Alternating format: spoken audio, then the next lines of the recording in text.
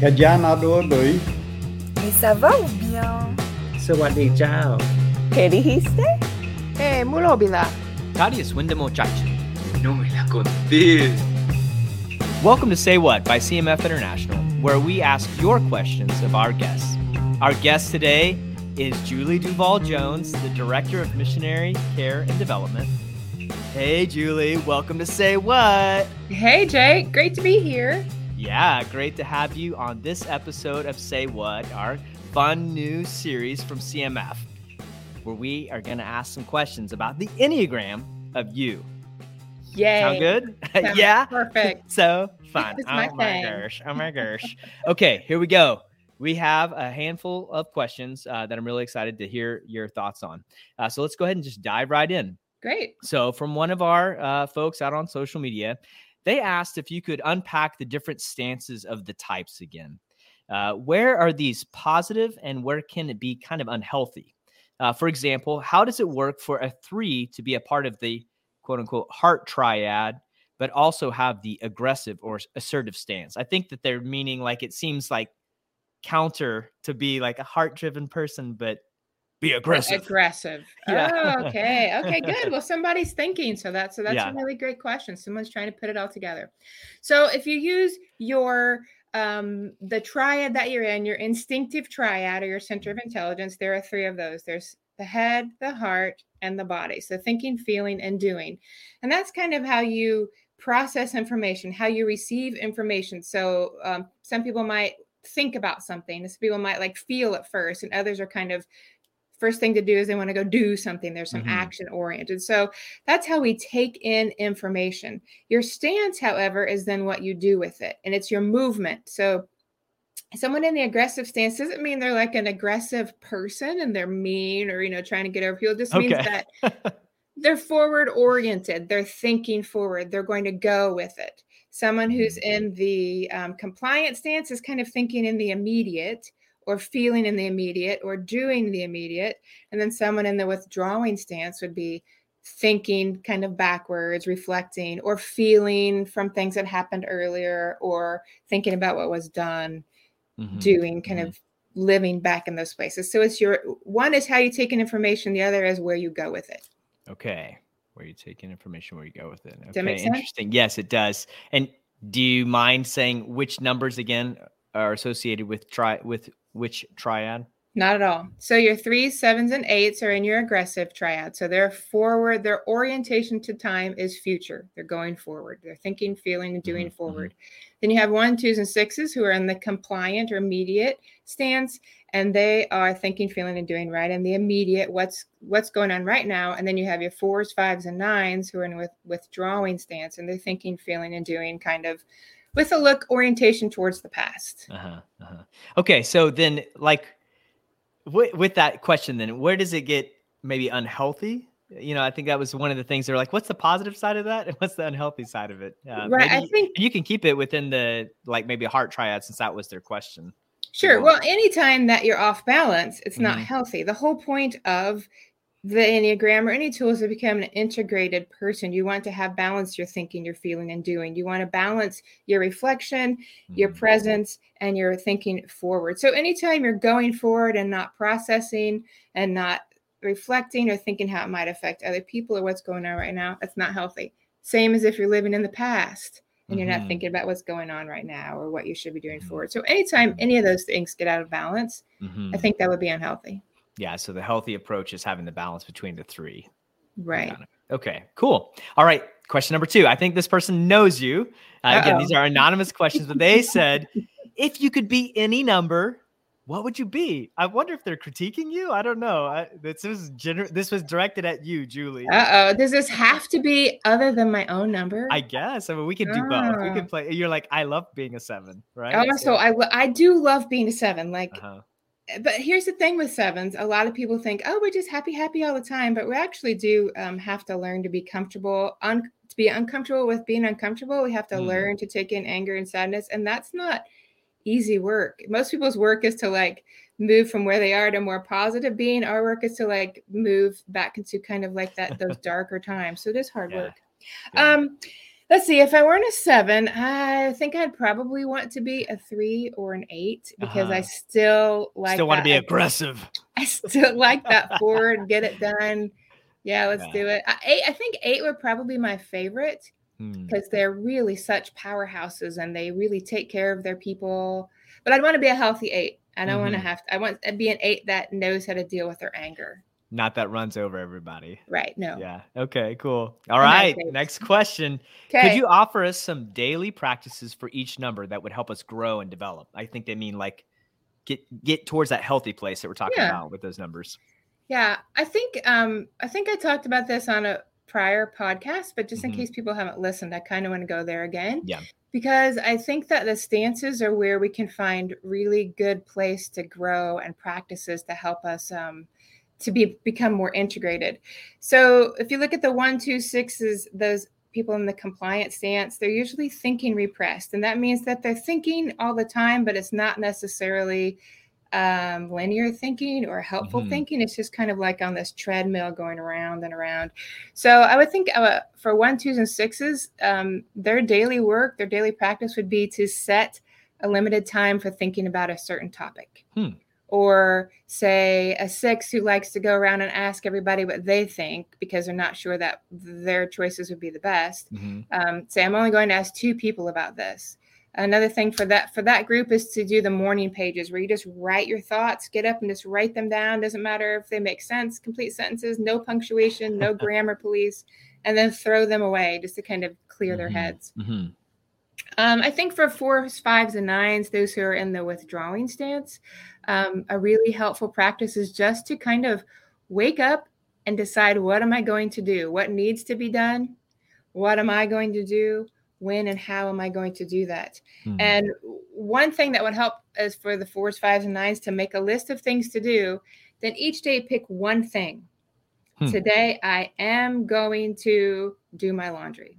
Today, I am going to turn in that expense report. So just pick one thing a day and then learn to follow through. And when they get to that one thing, then they can add another. And maybe if they go crazy, they could add a third thing. 3 things. What? And then for those in the aggressive stance, 3, 7s, and 8s, I think it's still just getting in touch with our feelings. We are moving so quickly that we don't think about what we're feeling, and then it kind of piles up because we keep sticking it in that backpack, carrying it around through life. So every day to just have a practice of asking, what joy is there out there we're celebrating? What am I not grieving? What anger am I holding on to? What fear am I not acknowledging? So those 4 things: joy, grief, fear, and anger, and to ask ourselves that question every day and kind of unpack that. Man, I love that. I want to ask more questions of my own, but I can't. We got to get to the other ones. Got to keep going. So got to keep going. So here we go. When it comes to spiritual formation and our Enneagram types, this kind of harkens back to what we already just touched on here with question 3 a little bit. There might be some overlap. So when it comes to spiritual formation and our Enneagram types, could you offer us some points of reflection or reminders for each number, or suggested spiritual formation practices that can help guide and encourage us in our pursuit of Jesus? Yeah. Let's see. There's so many that are so good. And a lot of them are good for all of us. But let's see, if I had to do it per Enneagram type, I'd say 1s could work on humility, just working on seeing different perspectives, kind of living in the gray, kind of seeing that maybe they aren't always right, and being willing to practice compassion and, asking God to help them become more humble and see and understand different perspectives. I know they love that. Yeah, they're going to really like that you said that. I think 2s need to practice. They need to be honest with themselves and others, but also living in their belovedness, really, really learning to exist in that belovedness as a beloved son or daughter of God, and knowing that their worth is because they belong to God. They're in Christ. 3s, I would say, is thinking more about identity, and that their identity is in Christ alone, not in what they do, not in the accolades they receive and all the stuff they get done, but really just, I am worthy because I am in Christ. That's who I am. Be gentle. Be gentle. Be gentle. It's for us threes out there. No, it's good. We needed that. Fours would be working on being content. Fours always feel like something's missing. If I had this, then it would be better. If this had happened, then life would be better. So just being content with where they are and learning to practice gratitude, being thankful for the things that they have, the people they have in their lives, the experiences they've had. So working on gratitude. Fives, generosity. Fives kind of believe that they operate from a scarcity mentality, feeling like there's not enough time, not enough affection, not enough whatever, money, things. So they tend to kind of keep it to themselves. So fives, I think in their spiritual practices would be working on generosity and being able to know that there's no scarcity when we're children of God, and that God will supply our needs. We can give it away because he'll fill it up again tomorrow. Sixes, probably working on trust, learning to trust God, learning to trust community, learning to trust that they'll be taken care of. Sevens, we get to learn. Yeah. What do sevens get to learn? Huh? We get to learn to lament. A really good spiritual formation practice for sevens is learning to lament. We like to skip over the hard stuff and say, oh, well, it's bad, but hey, there's great things happening instead, or whatever. To be able to sit in that, say, I'm sad, God, I'm hurting, I'm lonely, I'm afraid. It's not fun work, but it's really essential. A lot of people don't like it when sevens are working on their spiritual practice of lament. It's like, you're just not as fun as you used to be. Yeah, what's wrong with you? Let's go skydive. Why are you wanting to like throw ashes and wear sackcloth? Well, we can skydive too. You just spend a little time with the ashes. Sackcloth. Eights, I would say working on release. Eights like to grab onto things and be in control. And so being able to release to God, let God, it's that cheesy let go and let God, but I mean, it's a really good phrase for eights. Like, for eights, huh? You can't control everything, and you don't need to control everything, but God's got this. You can relax a little bit. Nines are a little bit harder because they seem to be just so easygoing and so in touch with God and nature and people. But maybe the practice of being aware a little more, or even having conviction, thinking through some of the tough issues and deciding where they land, and, being convicted about action and inaction, and allowing God to not just let them live in the gray, where we want the ones to live more in gray. We want the nines to see a little more black and white. Okay. Interesting. Oh, thanks, Julie. That's really intriguing. That's helpful. I hope that's it will be. It will be. Yeah. Okay. Next question. So this is totally random, but someone asked where they could get a cool CMF ball cap. They saw my cool hat, my cool Carhartt CMF hat, and so that's not the actual question. But I tweaked this one. I thought, okay, that did inspire me to want to ask about dress as well as personal space. It seems kind of random a little bit, but do you find the way people dress or present themselves is kind of like reflective of their number? And then I also was thinking about like personal space, like the same way, like with their homes or their workspaces. If so, like what would be even then healthy ways to reflect your number into the world around us? That's kind of weird, random, maybe, but I don't know. What do you think? I kind of like that question because as you can probably guess, Jake and everyone else, I'm like always trying to guess people's numbers. It's not even like a conscious thing. I'm just observing people and going, oh, they fall here. They probably fall there. Yeah. Just how I see blue eyes, brown eyes. Right. You're 5, you're 1. Yeah. So anyway, I think in some ways probably yes, and then other ways completely no. So if we were going to like scientifically back this response, I would totally lose. But do I need to put a disclaimer in? We are not scientifically we're just doing talking research. About perceptions. I think I think you can tell a 4-ish because they really usually want to stand out and show the creativity. So they'll always have a little funk or something. Little Although feather boa. sevens do that too sometimes. Yeah. So 7s and 4s wear feather boas around. Just they might, because especially if they're can. going to a Harry Styles concert. But ones are a little more put together. They probably have the shirt tucked in, the business clothes. Their house is usually pretty orderly and organized. Not always. 5s tend to be cluttered, though. More often than not, they tend to be more the like absent-minded professor with stacks of paper and things here and there. And physical appearance isn't usually, not always. So there's some really nice, well put together 5s out there, but physical appearance isn't usually at the top of their list. These are generalizations. Right. Sure. 2s are always going to be set up for hosting. They're always going to have the place where you feel comfy. They might have little signs that say "Welcome to our home," and be ready to take care of people. 8s are gonna have like a boxing ring in the middle of their house. Like what? Actually, I do know an 8 that has a punching bag. So okay, you might not be too far off. Yeah. And what about 6s? Is it what do you know? I feel like they would have 2 or 3 locks on the front door, and maybe safety bars if they're up too high. And fire extinguisher, definitely. And what about 9s? 9s is just going to be a chill place, probably comfy, big TV, lots of books, snacks. Nice. They could hibernate. 9s, some 9s probably never even noticed that we were in quarantine during COVID. They're like, oh, I didn't know. That's what I do all the time. Just kidding. There's some really great healthy 9s out there. So I had heard before, and this is kind of tied to this, is certain kind of job types. Sometimes people's number is reflective. You mentioned this, like the absent-minded professor type idea.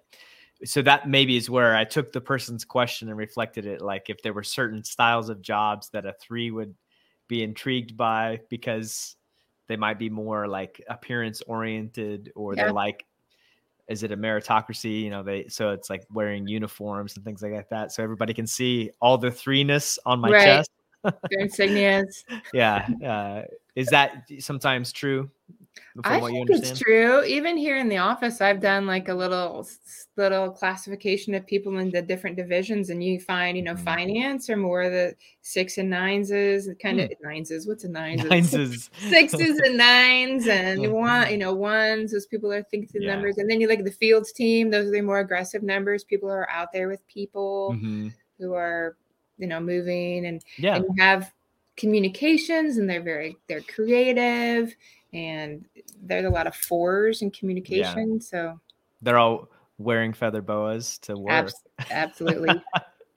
I better see some of them wearing a feather boa after hearing this episode. I'll tell Michaela. Yeah. Okay. Next question. Of course, we don't really know. We can't really know. But if you could Enneagram type some of the people in the Bible, where would you see them being typed? Oh, I do this all the time. You know? Do? You like reading? This, and I watch movies. I do. I think about the Bible. I've always thought Peter would be a 7 because he's so like impulsive. Not you, Lord, and chopping off people's ears, and I won't deny you. Okay, well, I denied you, but he's just kind of I'm back. Hey, real impulsive, and he doesn't seem, even when he gets knocked down, he kind of just like keeps coming back up. So, I think of Paul as a 3. Because he's always saying, I am the chief of this and the best of that. And he kind of brags on himself a lot. Yeah. Not that he didn't earn it, but. Sure. Talk to the stripes on his back. Yeah. Sure. Yeah. He earned it. I think David is kind of a 4, King David, because he was always fine. He was so authentic with his emotions, no matter what they were. He danced before God. He was, sad. God, you've forgotten me. Martha's obviously a 2. Yeah, poor Martha. Poor Martha. She's just serving away. Yeah. People always ask me about Jesus. I mean, things kind of. He's supposed to have all 9, right? I say he had all 9, but I think he's probably, if he's anything, he's a 9. I mean, he's a prince of peace, a peacemaker. Right. Just a really, really healthy 9. It's like God like healthy 9. God, right? Yeah. Oh, I guess that makes sense. Okay, fun. Yeah. Okay, next question. When do you think is a good time to help your kids start typing themselves on the Enneagram? Oh, yeah, this is the hard one. they really say it's not good to type your children. Even psychology tells us that a kid's personality, a human's personality, doesn't really form until about those college years. So between 18 and 22 is kind of where we are. There is kind of who we're going to be the rest of our lives. Of course, we're born with part of a personality. About 8 to 12, it kind of really starts taking shape, and then 18 to 22, it settles. Okay. So I think you can have an idea of how your child is acting at a time. So maybe during this period, they're acting more like a 4. So you might want to use 4 parenting tactics, 4 to understand them, questions, or, maybe they're a 1. You want to help them to not have a performance-based identity. But I wouldn't go so far as to give them a title, to give them a number until they're old enough to identify themselves. Probably sometime in the college age would be a better time to do that. Yeah, using Enneagram wisdom, you always need to identify yourself, because it's not your behavior, it's your motivations, and no one knows your motivations but you. That's right. Okay. Like our son Drew, he acted like a 1 his whole life, and because we're an Enneagram family, we talked about him being a 1 all through his teenage years. And then when he got out of college, he's like, I think I'm a 9. And he was right. So we'd call him a 1 all those years. He was a 9 with very strong 1 behavior. Which is a very 9 thing to do, right? Isn't to it? not argue with you guys about it. Just be okay, like, yeah, right. Yeah, sure. Okay. Mm-hmm. Okay. So next question. What is your go-to book and podcast right now on the Enneagram? My podcast is always Suzanne Stabile's Enneagram Journey. She's so full of wisdom and can communicate truths so simply and easily to understand. Okay. My book right now is The Story of You by Ian Cron. This is not The Road Back to You. It's a story of you. And the reason I love it is because it takes each number and shows through a story form, through a narrative form, the transformation that's possible for each number, like what integration looks like as we move from brokenness to wholeness in that number. It's really beautiful. Cool. Okay, last question. Working on a team is tricky. It's always tricky, especially a ministry team. But where can the Enneagram help our teams, and what are some of the new resources you're offering? You, Julie, are offering for our teams around the world. Ooh, this is a timely question. Yeah. Well, to answer the first part of that question, I think the Enneagram is super helpful because it helps us see the world through different perspectives, through somebody else's lens. Believe it or not everyone sees the world just like you do or I do.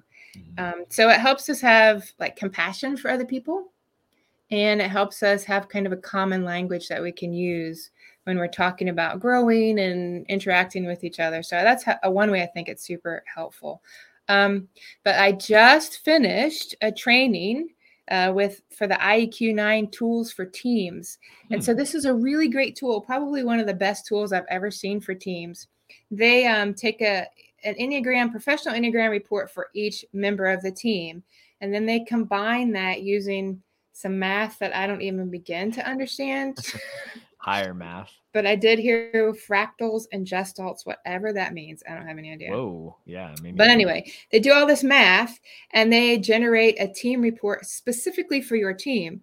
So they take in leaders' influence, and they take in not only the numbers, like motivations of the people in the team, but also their behaviors, because each of us may have one motivation, but we can act several different ways. So they take all that and create this report, and it comes back with the team's strengths and weaknesses, shows teams what's missing. Your team's may be focusing here and you're missing these things.